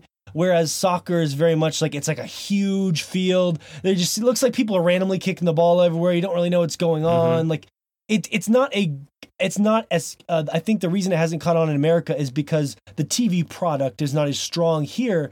And that's, I'm not saying Americans are like ADD I'm just saying, well, as a product. I think part of it is that I think you need a little bit more knowledge to know what the hell's happening in soccer. Because, I mean, obviously, goals, everyone understands that. You see the ball go in there. Okay, I know that part. But as far as the strategies behind it and all that, like you're saying, a lot of it is people kicking the ball around the middle of the field, nothing apparently happening if you don't know what to look for. Whereas football, it's fairly obvious what's happening at all times. Yeah. So the nuances. It's funny that Shea's still puking because he has no idea we're talking about soccer right now. He's totally missing out. And I don't know if he can even hear me or not, but he gave me the finger. Yeah. I think it's more of a product of just how our culture kind of presents these things more than the TV itself. Because I've had friends when I was in Australia ask me, well, how does American football work? I have no idea. And that's because they didn't grow up with it. I mean, those things are taught to us at an early age from our peers, from television, from our coaches, from our teachers. So it's kind of ingrained in us that American football is the standard because of society, or those rules are easily accessible to us because of that, the standard in our society. Whereas if you are to go over to somewhere where soccer or football, whatever you want to call it, is the predominant sport, they're going to understand the nuances of that, and half to 2/3 of Americans are not going to understand it. It's the same way with rugby. When I've sat down to watch rugby, I was bored because I didn't know what's going on, and the rugby seems interesting, but I just don't know. Then when someone sat down and explained it to me, same with Australian football, they're super interesting. There are all these layers, and it gets so much more, I guess, it gets more energetic and you get more into it if you go see it live. Because I've tried watching Australian Football League or AFL on TV, and I can't watch more than 10 minutes of it. But when I was in Australia and I sat down and watched a game, I was super into it. I had one of my friends explaining to me exactly what's going on. There are people in the crowd yelling at each other, being like, "Fuck you, cunt!" And I was like, "Man, that was Shea. Awesome. That was Shea saying that, actually. Yeah. No, I know, man. I was sitting back watching, laughing because Shea was the cunt. Shea was the cunt that they were saying. Fuck. That is true. I'm always the cunt. That's why he heard it so many times. Every time he went to one of those games, it's just, It's true. It's weird. Constantly. I'm like, yeah, whoever that guy is. I never, until the last game, I never put it together. But yeah, I just think it's more ingrained in our society. It's like how South Korea, for a long time, they were the biggest proponents of StarCraft, because that was kind of something society driven. Therefore, if we're to sit down, sans Josh, and try and play that, we'll have some fun with it, but we don't understand the finer minutia. Whereas someone from South Korea will be like, here's what you want to do here, here's why you want to do it, but they're going to say it in their language, obviously not like English, but they're going to sit down and explain all those finer details to you. I agree with you 100%. I would just say, all I was trying to say is, I think if you took one person who didn't know anything about soccer and they didn't know anything about football and you just showed them the product, they would say, oh, football looks like this elegant clash of battles, where soccer looks just like, nothing. So I think that... And I can't respectfully agree with that entirely, because like there's a lot more power, there's a lot more force going on as you're tackling people, as you're being tackled, but soccer is much more about endurance and being able to I don't know if there's a 200-pound for 90 minutes. If you had a 200-pound guy pushing against you for 3 hours in the dirt while you're trying to protect your quarterback, that's I mean, a for lot of 45 endurance. seconds? I think every football game lasts about 45 seconds. It takes 3 hours, but the game lasts about 45 seconds. Well, that's not what I was saying. But anyways, what I was gonna say is that's more about that's about power, and that's about strength, because they're quick bursts. That's like when you activate your muscles, that's power and that's strength. Whereas being able to run on a pitch and run and run and run is more endurance. But I mean, that's splitting hairs. I don't care to split hairs. Whoever likes whatever. I think all of this goes to prove why NASCAR is Americans' favorite sport. Everyone in America has the brain cells to understand turning left. Mm-hmm. Just barely, but everyone Although does. if you talk to somebody that likes NASCAR, they'll tell you about the pit crews, now faster than pit crews, be changing on tires and the aerodynamics down there. Make sure they got that team. That team got that new guy from the other pit crew, and get them right back out there. And they got that feud between these two drivers. And there's all sorts of weird shit. Yep. They are super into the spring rate of those outside shocks. Spring rate of the outside shock right there. Chevrolet. So anyways, moving onward from that, I wanted to say that I did a poll for fun on the Instagram page, so thank you for everyone that playfully jumped in as well on that. I did another poll that had to do with kissing. Me and my girlfriend got into a big debate about whether kissing is useful if you're not going to have sex.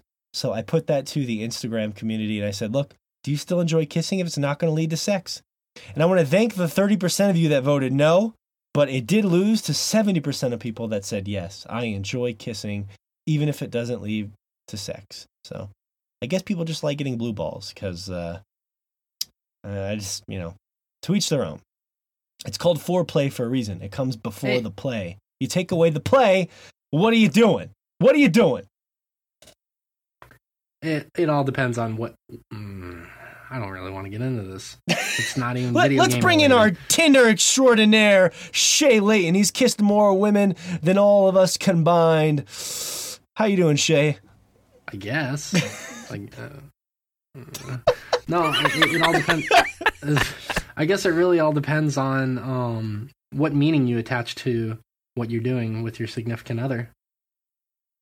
I mean, if kissing is just a gateway to something else, then sure. I guess you should only do whatever you're going to do if it's going to lead to something, but other people attach meaning to it. Just to show like a level of familiarity or closeness. And that doesn't always need to be shown by having sex.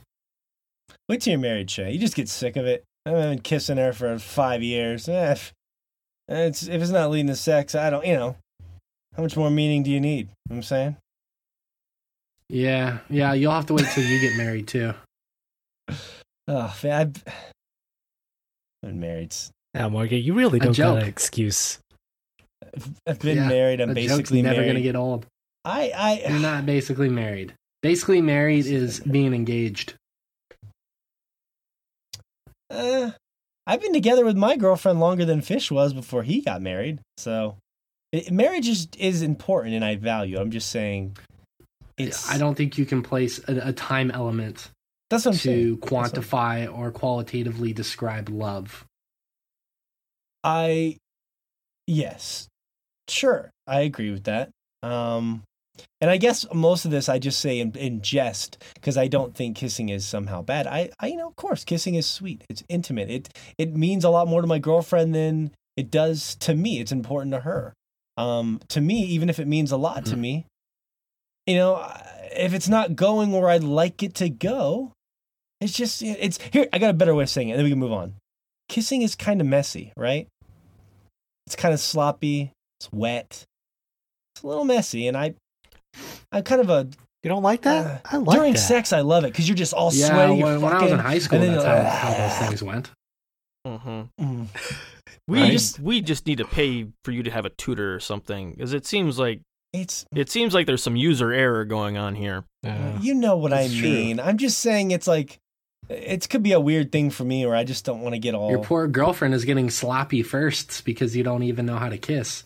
Well, I'll tell you this. I'm sure when I was younger, I did not, but I consider myself a solid kisser, but only because I have a. That's why he grew the beard, just to keep the drool from getting all the way down his neck. That's what I was telling him. I'm like, why do you want to kiss me? I have a big fuzzy beard on my head. That doesn't seem fun to kiss. But I don't know. To each their own. So, let me ask a serious question, and I'm not trying to be disgusting with it. I promise. Darn it! Do you ever? No, well, I don't mean it as this. I promise. Do you ever give your daughters like a kiss, like not necessarily on the lips, but just in general, like you kiss their forehead or you kiss the top of their head? For me, with my daughters and my wife, my affectionate kisses are generally like a kiss to the cheek or the head or something, like the temple, like a soft. Like for me, my affectionate kisses are that, and my sexual kisses are on the mouth. But if I can't just sit there and peck. Why? Because like for me, it's more of a sweet thing. Like if I can't, I just saying for me, if I give my wife a hug and I kiss her softly on the cheek, for me that's my way of showing a love kind of thing. But like if we're having sex and it's like passionate and we're just that's when I like to do more kissing. But and pecking too, a sweet peck on the lips. You know what I mean? So why is that distinction there for you? Why does where you kiss a human being determine your motive? Because above the belt. Above the belt. Because one of them just feels I associate it with sweetness, and one of them I just associate it with lust. Exactly. So it's like completely a choice. And that's kind of my point here is your girlfriend, not your wife, because you're not married, associates making out with both sex and affection, whereas clearly you don't. So, I mean, you can't really be mad at her because that's how she it's how she feels. Definitely not mad. No, yeah. I'm definitely not mad at her. I just thought it was interesting because when that happens, it becomes like. I will do it to appease her, and then she kind of gets upset that I'm just doing it to make her happy instead of not really wanting to do it. And that's part of being married. You'll do things, or almost married. Shea's going to correct me again. In a long-term relationship, you'll end up doing things just to make them happy because you love them, but in your heart, you don't really want to do it. And when they know that, sometimes they get upset by it. And then you're like, well, I'm doing it because I love you. Don't complain because I'm not completely in it. You know what I mean? So, and then that's... Yeah. That's a slippery slope, and that's a whole other conversation we can have another time. About slippery slopes? Yeah, that's my next poll. Yeah. Slippery slopes. Slippery slopes. But that's butter such a weird, or lard. Fish likes butter. Yeah. Olive oil. How do you slippery your slopes? That really should be a poll. I don't understand the need to get frustrated at people when you ask them to do something because it would make you happier, even though you know it won't make them happier. And then when they're not as happy as you ideally would like them in your mind, you get mad at them. And that is just a relationship and a friendship issue in general. And I guess your best option really is, if you're going to do these things, you have to fake it until you make it. Because that's exactly right. There's that. Because that's a big thing. Sorry, go ahead, Josh. No, I'm just yes. If you're not into something and you agree to do it, and then you're a fucking asshole about it the entire time, you're not really agreeing to do it. You're just being passive aggressive about not doing it. So, I mean, that's... Right. No, you're right. It's not it's not like I'm like, fine. And I know, because that's... I have issues with that, too. The thing, too, is, with the fake it till you make it thing, I mean, you could end up liking it. If you go through the motions of, making out with her but not having sex, maybe you grow to eventually like it. Maybe you don't, and that's fine. But if you fake it till you make it, at least she feels loved. And you don't have to do that with everything in your life, obviously. But the flip side of that, like, either you do that, you fake it till you make it, or you just let her know, hey, I can appreciate that. Fake it. I empathize with that. I'm sorry, I can't do that. Well, that's Fish's wife's motto. She likes to make it until she has to fake it. So it's just backwards. But I will say this. Hold up, that's not true.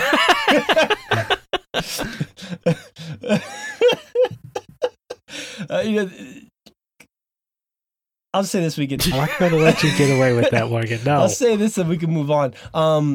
The problem with me as I get older is that, you guys know this, is I'm just getting harder for me to just fake things in life. I just would rather tell people how I feel about it, and that causes me problems. But I'm always polite about it. That's for sure.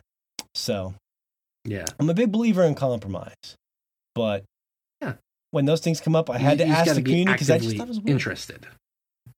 Yes. And life it's a weird, long-term monogamous relationships are a weird thing. In fact, that's a nice segue to our next conversation. Yes, that's right. So briefly here before our bio break, I was joking with you guys about that this week. I ended up stumbling across like some old Heavy Rain DLC because I was watching a lot of Mindhunter. So there's this show on Netflix that Shea has been like ragging on me to watch for a long time called Mindhunter. And it's basically about the creation of the criminal sciences department in the FBI. Like, this is like before they even had the term serial killer. Like, the first time in the show he uses the term serial killer, they're like, what? Is this a new terminology? And like, serial killer is a term we use now every day. And that was actually a term they created to describe people who do multiple murders. Anyways, it's an incredible show. I watched it in like 2 days. I watched 10 episodes in like 2 days. I could not stop watching it. It's a great show. Fantastic. But it got me thinking, because there was this quote, and this is how I go down the downward spiral of things, where one of his detectives, they're driving around, they're talking about this murder, and the guy was married. And the one detective's like, when you're married, it's a contract. There's children, a mortgage, a house to keep up, almost like a business. Only you can't quit. She can't fire you. Stock goes up, stock goes down, doesn't matter. You're trapped. Unless you want to bring on the lawyers and open up Pandora's box. Resentment builds on both sides. 1,000 tiny cuts. I'm like, God damn, everyone's so bleak about marriage. And I'm just, like, everyone, it seems like there's this, like, I'm always fascinated by people who are very bleak about marriage. And it got me thinking when I was doing the poll. Now, I'm not. I mean, I love, my girlfriend very much, and I've been married before. But these are universal things that people deal with that I think are really interesting. Like, when you're getting married to someone, you are in essence saying, we are going to share the rest of our one life together. I'm picking this human being to share the rest of my one life with, and that's my final decision. Boom. Of course, there's people get divorced and stuff like that. It is possible, but it gets real messy. And I know that you're thinking, what does that have to do with Mindhunter? I don't know. That quote stuck out with me. I wanted to tell you guys. I wanted to bring it up. Just something to think about. You don't have to reflect on it. I don't want to depress you if you're... Yeah.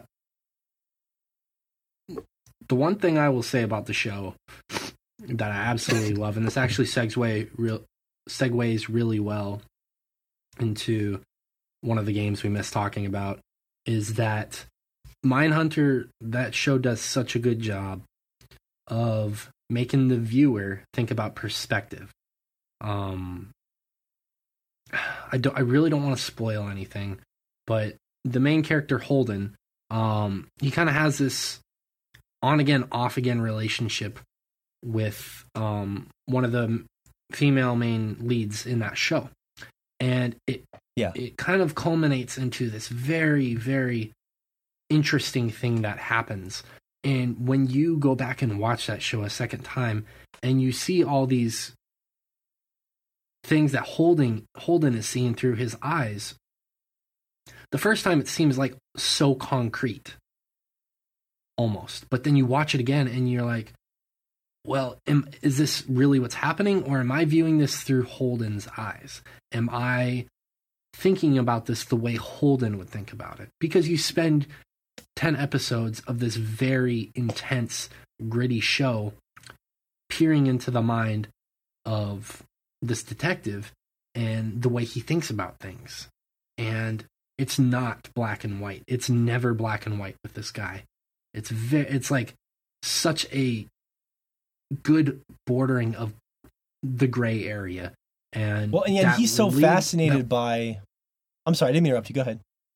No, finish, please. I was just going to say, the character of Holden, he's so fascinated by... Because, whether it's a game like Heavy Rain or whatever drama you're into, it's all like the main character and how they respond to their environment and their depth is usually what's interesting to me. And in this case, he is so fascinated by serial killers. Nobody else would do it like him because he doesn't have any sort of weird ability. He's not like Monk.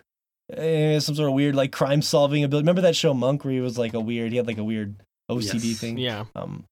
His superpower was OCD. Superpower. Yeah. Stuff like that. Like everyone wants to take an angle like that. His angle is just he is so fascinated by finding out how these people tick that the more he learns about them, the better he can help solve crimes. And it's just, I was relating to his obsession. He was obsessed with getting in a room and interviewing these disgusting. There's a guy in there, Fish, that chopped off women's heads and then had sex with their necks.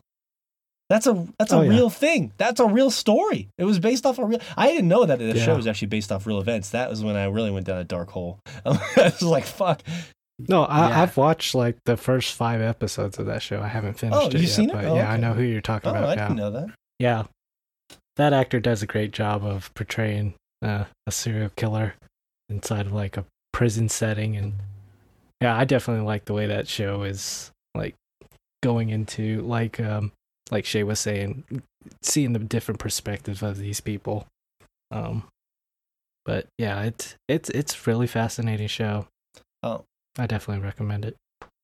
Yeah, it's incredible. And it made me want to play Heavy Rain, which is, I only say one thing about this and we can move on, because, there's not a lot to say about it. There is actually DLC for Heavy Rain. I had no idea that existed. It's called The Taxidermist. It is about a murderer that catches women, kills them, and then stuffs them. Like you would stuff them into a taxi. It's the biggest bummer was that they gave the entire plot away in the name of the game. I knew exactly what I was going to find. Women that were stuffed, right? Because it was called The Taxidermist. So it kind of sucked all the drama out of it for me. But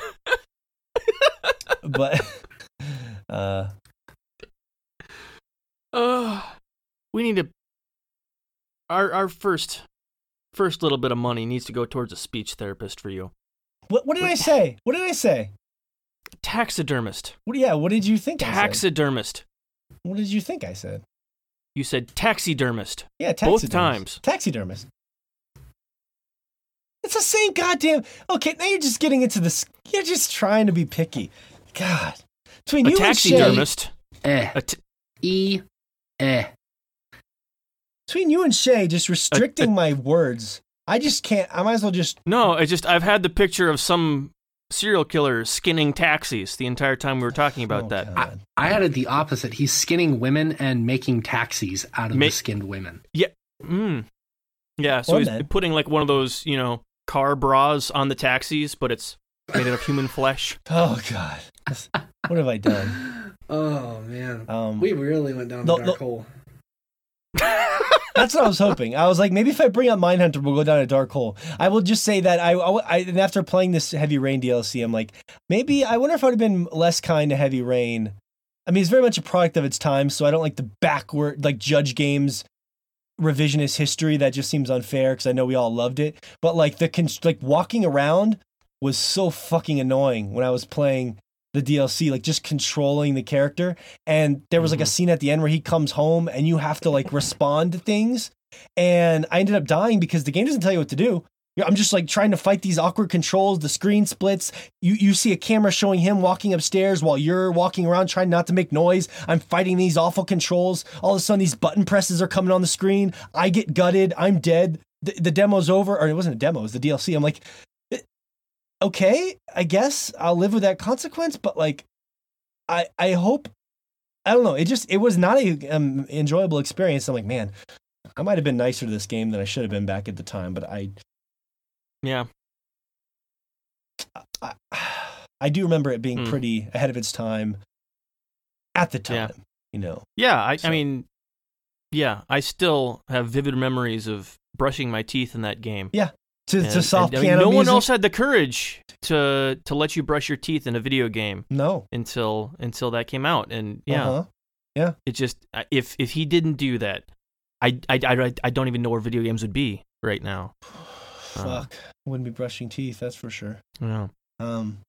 It's true. Like right in that game, I started the beginning of the game just for fun, and like there was a soft piano melody and like little squares of him laying on his bed, kind of almost naked, sleeping, and I was like, oh. I remember how artistic this game was and how much I loved it, but I have no desire to play it again. It doesn't look... Remember at the time Heavy Rain looked so fucking good, we couldn't believe it. We're like, this game looks fucking incredible. It's like an 11 out of 10. And now I played it, I'm like, doesn't look that great. So, Time is a cruel mistress. No one escapes Father Time. Anyways, that's why I ended up playing the DLC, just to see what it was like. And what are you hawing? That explains those pictures I've seen. No one escapes Father Time, or Time is a cruel mistress? No, both of those. Okay. It's both. It does. Yeah. He's a father. Explains where those pictures came from. Yeah. But it did remind me a lot of one of the storylines from Mindhunter, where a guy was murdering women and getting off on their shoes. So that was a whole weird thing. Anyways, The Taxidermist, it's out there. If you never heard of it, I didn't. And I wanted to see what it was all about. So, moving on, we'll do a bio break, and then I wanted to talk about Hellblade with Shea as we kind of wrap up the show, and then we have a really cool email. The bio break, it was one that Shea grabbed this week that, as musicians, sounded appealing to us. I'm reading it right here from silencedaily.com, although it's probably at a few other places. And the headline is, Miles Davis is not Mozart? The brains of jazz and classical pianists work differently, even when playing the same piece of music. And the summary is just a musician's brain is different to that of a non-musician. Making music requires an interplay of abilities which are also reflected in more developed brain structures. Scientists have discovered that these capabilities are embedded in a much more finely tuned way than we assumed. The brain activity of jazz pianists differs from those of classical pianists, even when playing the same piece of music. So Shea, as I throw it to you, I'm trying to find out why this is interesting to you, because when I read this, I just hear musicians have different brains, and it's like, well, duh. Of course they do. That's what makes music great. So when you saw this article, what jumped out to you as being interesting? The word jazz. Okay, well, there we go. To be honest with you, I saw the word jazz and I was like, damn it. I'm in. Whatever it is. No, it really is the reason why I got hooked into it. But basically what this article is showing is that there is a trend that they observed with these. They only tested it on a few musicians. I believe there were 30 professional pianists. Half of them were jazz musicians and half of them were classically trained. So take that as it is. I mean, that is a small sample size. But what the trend that they found was that these jazz pianists will replan earlier, which essentially means, the way I'm reading it is that they will be able to improvise and retool what they need to do earlier on. So if they're reading a sheet of music, they can, they're playing it and they look and they got it down a little bit sooner. And if the time comes where they can, embellish and do their own thing, it's easier for them. It comes more naturally for them. And it's cool because they have these two little graphs that show this trend over time. And it's such an easy graph to read, showing the trends that they observed. So it's cool in the sense that, for me, and of course you, Morgan, and you too, Josh, even, and I'm sure Fish to some degree too, anyone who plays an instrument, it's interesting and difficult to learn different styles of music. And sometimes it's much more difficult for our brains to wrap our minds around a certain style, whether if Morgan wanted to play some samba music or if I wanted to play some type of blues, etc., etc. And granted, this is only a trend at this point, I believe. It's interesting to see that there's some science behind it, that basically our brains are naturally or can be trained to have a certain good quality, or not quality, a better ability to play certain styles of music. And I think that's kind of intuitive. It's just cool to see the science behind it. Yeah. Yeah.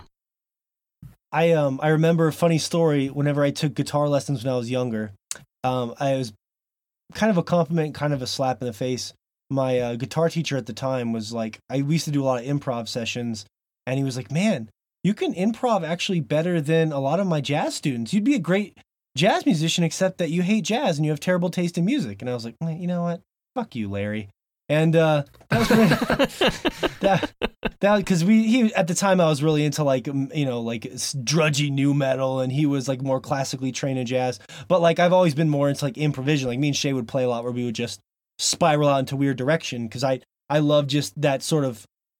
It's a lot of what we do on the podcast. We have notes and ideas that I use to keep like us in line, but in general, it's all conversation improvisation in a way. So it's very freeform. Yeah. Mm-hmm. Yeah. So it's like, structured freeform. And that's the same. Anyways, when I read this, it's interesting to me because, anything that with the idea of music and how musicians create music is very interesting to me. And there's a lot of like, on the opposite side of the spectrum, someone I love in music is Trent Reznor. He does Nine Inch Nails. His music feels very like calculated and like programmed and mechanical, and like it works out every little detail on a computer. And he's a genius, but it's the exact opposite of like someone who's like freestyling, like a jazz artist. So yeah, and that's what you're saying. Like our brains work, and to this point of this article, whenever I used to play my mom was very involved in like the churches and stuff. And she'd always drag me along. And I used to play with a lot of classical pianists at these churches. And they were all very like, they were incredible musicians, but they were very like by the books. Like, this is what I play, this is what I do. But like the idea of like writing a song out of the blue or just improvising something was like shocking to them. You know what I mean? It was like, it just didn't coagulate with that's the wrong word. It didn't jive with I don't know where coagulate. I just didn't. It didn't jive with them. So, it is interesting, and that's something I try to do a lot with the videos I put up on Instagram. Like the last video I did in particular, everything I do is basically just improvisation till I get to the point where I like it, record it, and then stop.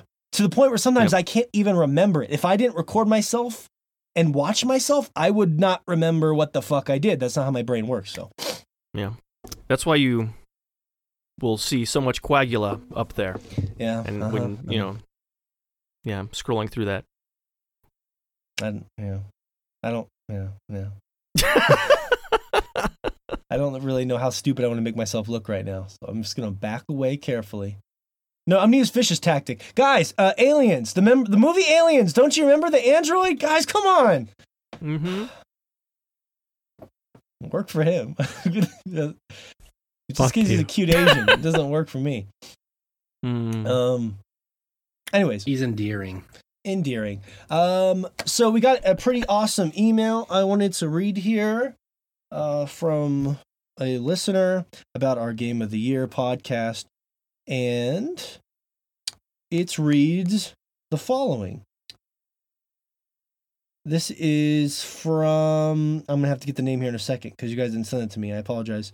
Subject, Game of the Year, message. Been chatting with Morgan about your Game of the Year choices, and I felt the need to chime in. It's got to be Legend of Zelda Breath of the Wild, which, by the way, was our listener Game of the Year. That game will be talked about for the next 10 years. It changed what we expect from open world games. People are going to expect that level of polish now. Cuphead is quite an achievement, but would you still call it Game of the Year if it was made by Ubisoft or EA? Sometimes we disregard the polish of a AAA game. Now, I'm over 200 hours into Breath of the Wild, and I have enjoyed just about every minute of it. Just my 2 cents. Keep up the good work. And that was sent in from Chris Snap, so thank you, Chris. Anyways, I respond to that as well, but I would like to hear you guys' thoughts on that first. Now, obviously, this is just a fun, playful email. It wasn't like combative or anything like that. It was just like, hey, this is my case for Legend of Zelda Breath of the Wild. Now, Josh and Fish, your response might be a little more understood because it was both of your Game of the Year, but I will allow everyone to retort. I just want to retort, I guess, on the open world stuff. Retort away. I guess. I just said retort away. I'm sorry. Okay. Yeah, I'm retorting. Let's keep retorting. Well, the open world in Zelda, he brings up a good point. Like I would really like more open world games to have just be filled with so many different stuff to do. Like in Zelda, like you could look at a hill and be like, there's something different going on there. There's like a pinwheel on top of a stump, and you mosey on up there, and you, sure enough, it's one of those Korok seed challenges where you're shooting balloons out of the sky. I mean, that part of the open world just feels real dense with different activities that are constantly engaging with you. Whereas like older open world games, there was just barren land that you were just trudging through, and I think that's something that needs to be taken out of these games nowadays, is that barrenness of non-engagement where you're just walking through, essentially just walking through, a video game world. Okay. And in a way, it loses some of its, I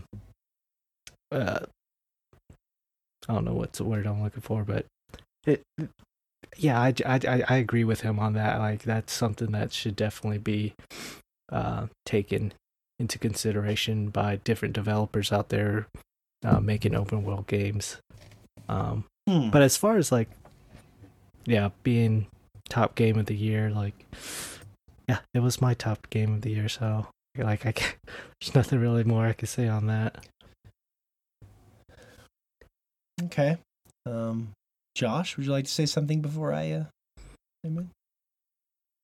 Not really. I feel like Fish hit most of those.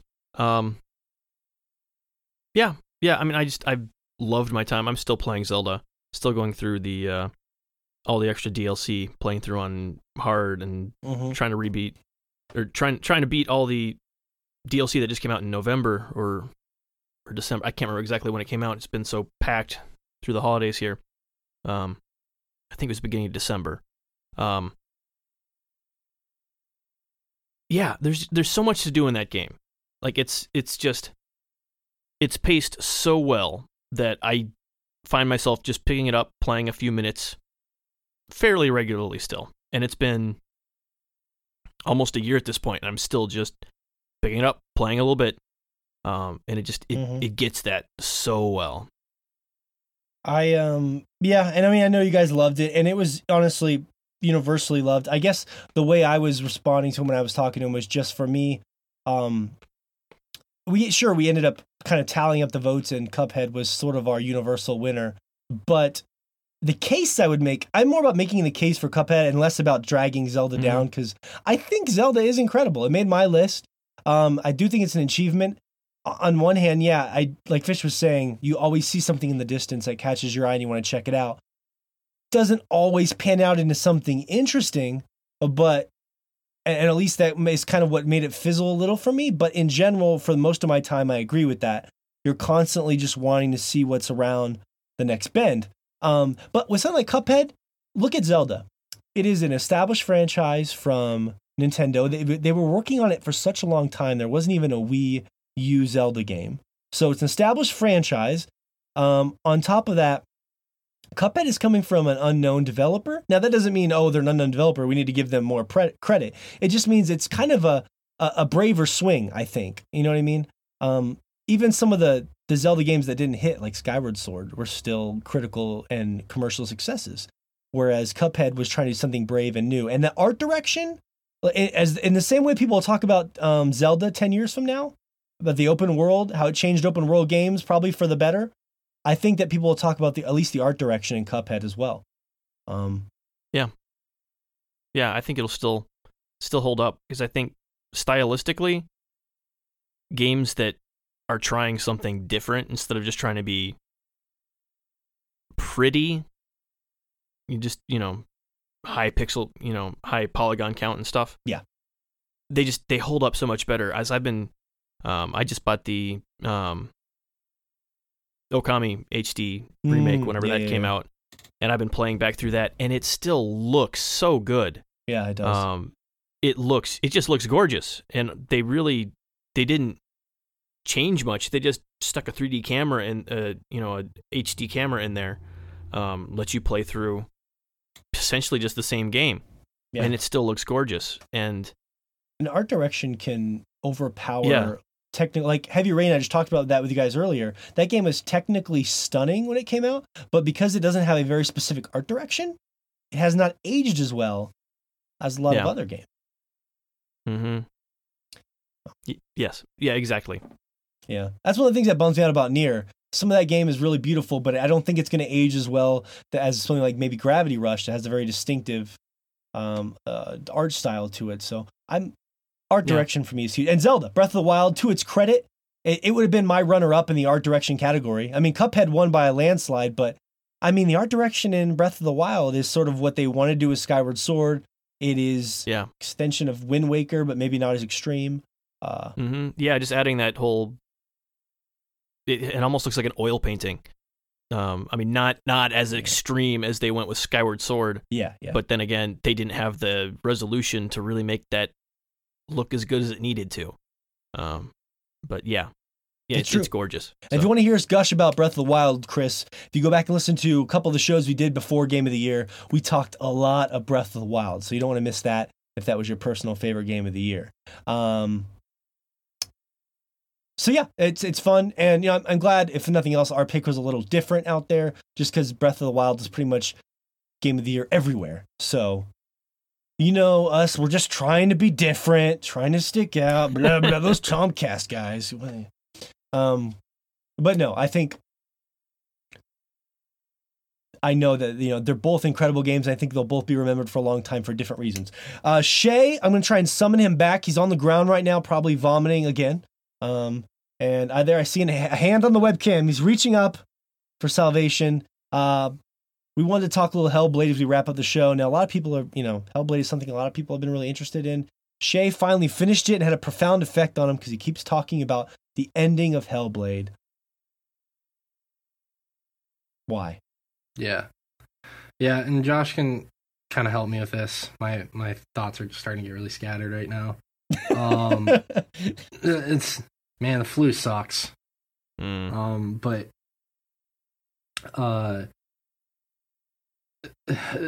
to talk about to relate it to what we were talking about earlier to Mindhunter, it does so well with perspective, because one of the biggest draws about that game is obviously Senua has a level of psychosis. There's some mental issues going on with her, and you as the player see this, and you basically empathize with her so much, but you are still trying to understand what you're viewing through her eyes. And the ending is basically predicated on that entirely. Because when you get to the end, what you expect is not what happens. And it's not good because it has a typical twist or turn. It's not good because It's quote unquote deep. It's good for so many reasons. For me personally, I related to that ending because what I thought about is, I don't want to do any names here. I have family members or friends who are avid drug users and heavy drug users, and they also have psychological issues. And with the particular people or person I have in mind, in my life, it has been a struggle to interact with this human being, even though I care about this human being. And it's difficult because I can never understand what this person sees or copes with on a daily basis. And that's what this game really shows so well, is that we all have our grips on reality, and we all understand, quote unquote, reality so vastly different. And it's easy. Yeah. It's easy for us to, as human beings, to, stick our thumb up or our nose up at people, and just basically, I meant bite our thumb or stick our nose up is what I meant. Clearly, I'm intelligent right now.